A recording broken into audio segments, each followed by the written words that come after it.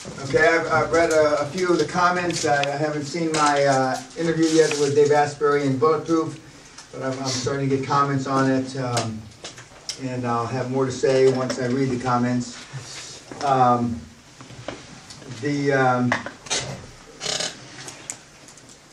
Any questions on any of the stuff that we've had so far? Anything that we've covered? There's one other thing from Monday, one other homework I gave you. Am I losing my mind, or is there still one left? There's one left. What is it? Obituary. Obituary. Okay. Doc, what's your obituary say? It's long. You want to read it? No, just the highlights. Okay, well, I died. Jesus Christ, it's long. Okay, the highlight. Okay. I asked everybody to write their obituary because when you put it in finite terms, it gives you some clarity, because your obituary is based on not what you've accomplished to date, because for most of you it'll be fuck all nothing, but what you're going to accomplish from the day that you walk out of here on the estate of Guthrie Castle after the QLA graduation. Go ahead. Okay, well, I just wrote that I died, first of all, at age 93, peacefully in my sleep, not warrior fighting or anything like that. And you know that I'm hoping that my spouse will survive me, and my brother wrote, and he's mentally handicapped, and then my 3 nieces. I'm assuming my sisters will go before me because they're older. Then I just put up basically, you know, what I've done, you know, throughout life. And then as far as what I'm going to do, hopefully, is, you know, that, you know, that I have a reputation, and, you know, excellent demeanor. I was known for my reputation and excellent demeanor with patients, you know, able to complete invasive procedures on children that were deemed uncooperative by other practitioners, known for bringing efficiency to pediatric practice, unparalleled ability to treat a high volume of patients, and then, you know, to ultimately merging dental practices and making affordable care, both pediatric and orthodontic affordable care for children all over the world. Okay. Brian? No? I emailed it to you. I know, but you, I lived till 94. yeah, I know you emailed, I saw it. Yeah, okay.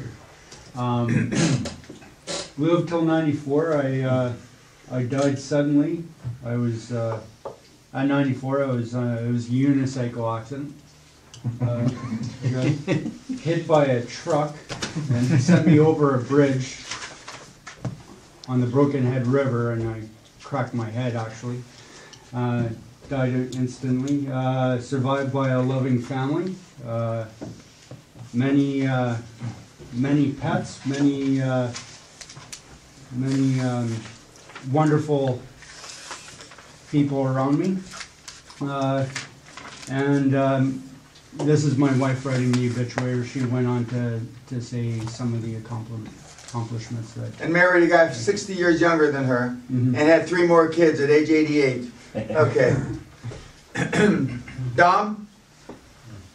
He was a growth thinker who had enormous creativity and fantasy to solve big problems of different businesses. He was an aesthete, and Dom was a high performance person, a successful, wealthy personality who we have great respect. He has got integrity and was a loyal man who stick to his principles, direct and always honest. How old were you? 39. No! When you died! I don't know. 39. I mean, are all the people the fucking thick shits from Switzerland, or is Dom just an anomaly? You know, is he a statistical anomaly? Brian? Brian Rose died today at 95 after attempting to kill a bear with his bare hands.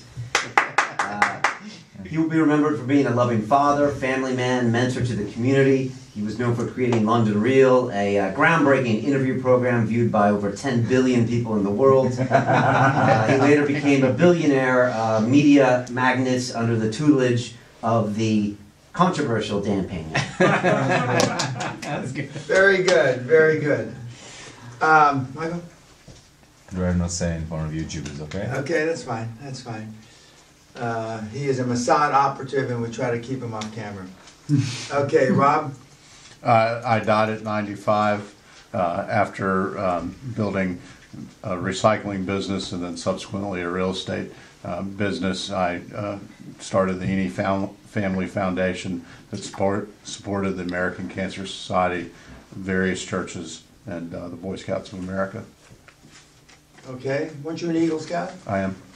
You are, yeah, that was, were. Yeah. There's a few Eagle Scouts up there. Okay, Mark, I'm almost afraid to ask this, but go ahead. He likes to keep it short and simple. Okay. Go straight to the point, lived life to the fullest.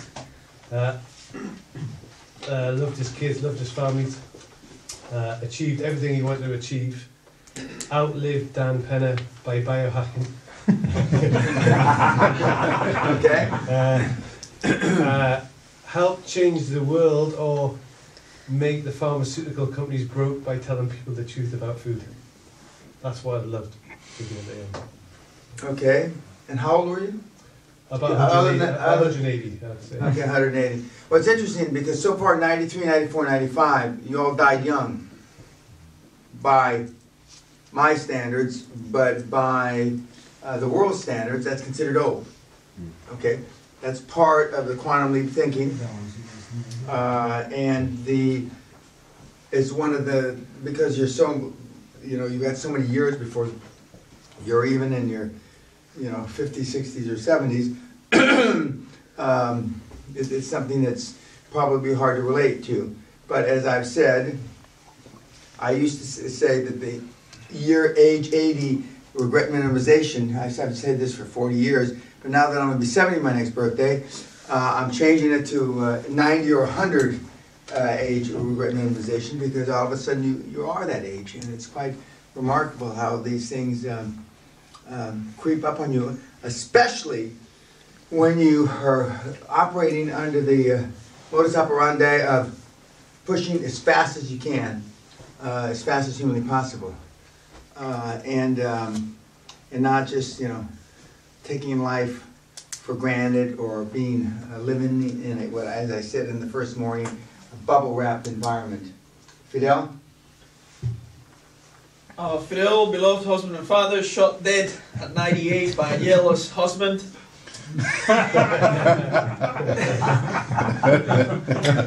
Mining entrepreneur, the most successful story of the 20th century, who untapped the riches of South America. 21st century. Yeah, 21st century, sorry. Yeah. You can tell these fucking drug lord guys, you're still living in the past. Okay, it's 21st century. Okay, shot dead at 98. That's good. By a jealous, that means jealous, in case you didn't get it. A jealous husband. When you put it in words, just as when we talk about gold, when you put them in words, I mean, it comes out differently. As you've seen, for those of you that have seen the boathouse, which is just beyond the 9th green of the golf course that way, tucked off to the left, there is a stone. It looks like a grave marker, but it's not. A stone about this high off the ground. It says, "Yesterday's dreams are today's realities." 1995. My name, etc. A lot of people think I'm buried there.